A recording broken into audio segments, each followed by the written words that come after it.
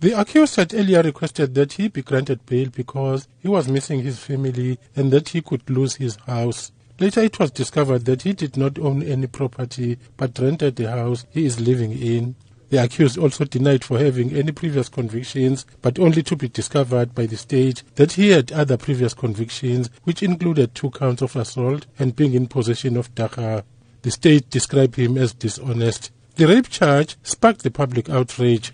The public included various political parties and the civil society, of whom condemned the child rape. The African National Congress's Falake Mhlongo. We are here to protect our names as men, so we call this is not a man who did this. So we are here to condemn. We are very angry about this, and we say this man, he mustn't come out in jail, he mustn't get bail, he must stay inside up until he dies. The Democratic Alliance has also condemned the alleged sexual act by the accused. DA's Rafiq Shah. Our thoughts are that the criminal justice system in this case must work, because it can't be that a child can be traumatized by their own parent. People are supposed to trust their parents. That's number one. Number two, we think that the state institutions sometimes are also failing the community. For example, in this case, the social workers were aware of the situation in this house. They should have intervened.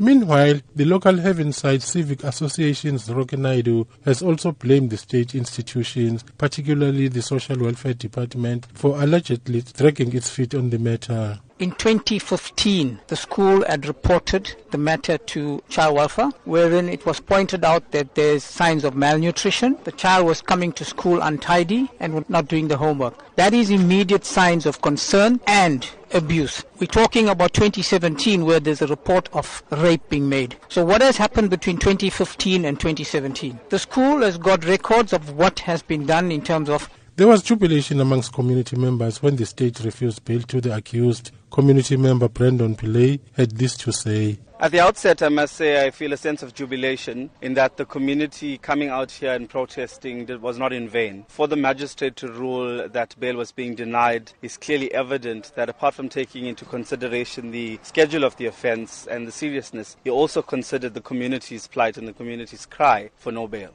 The matter has been adjourned to the Durban Regional Court for trial on the 10th of April this year. The accused will remain in custody. I'm Cyril Mnguni in Durban.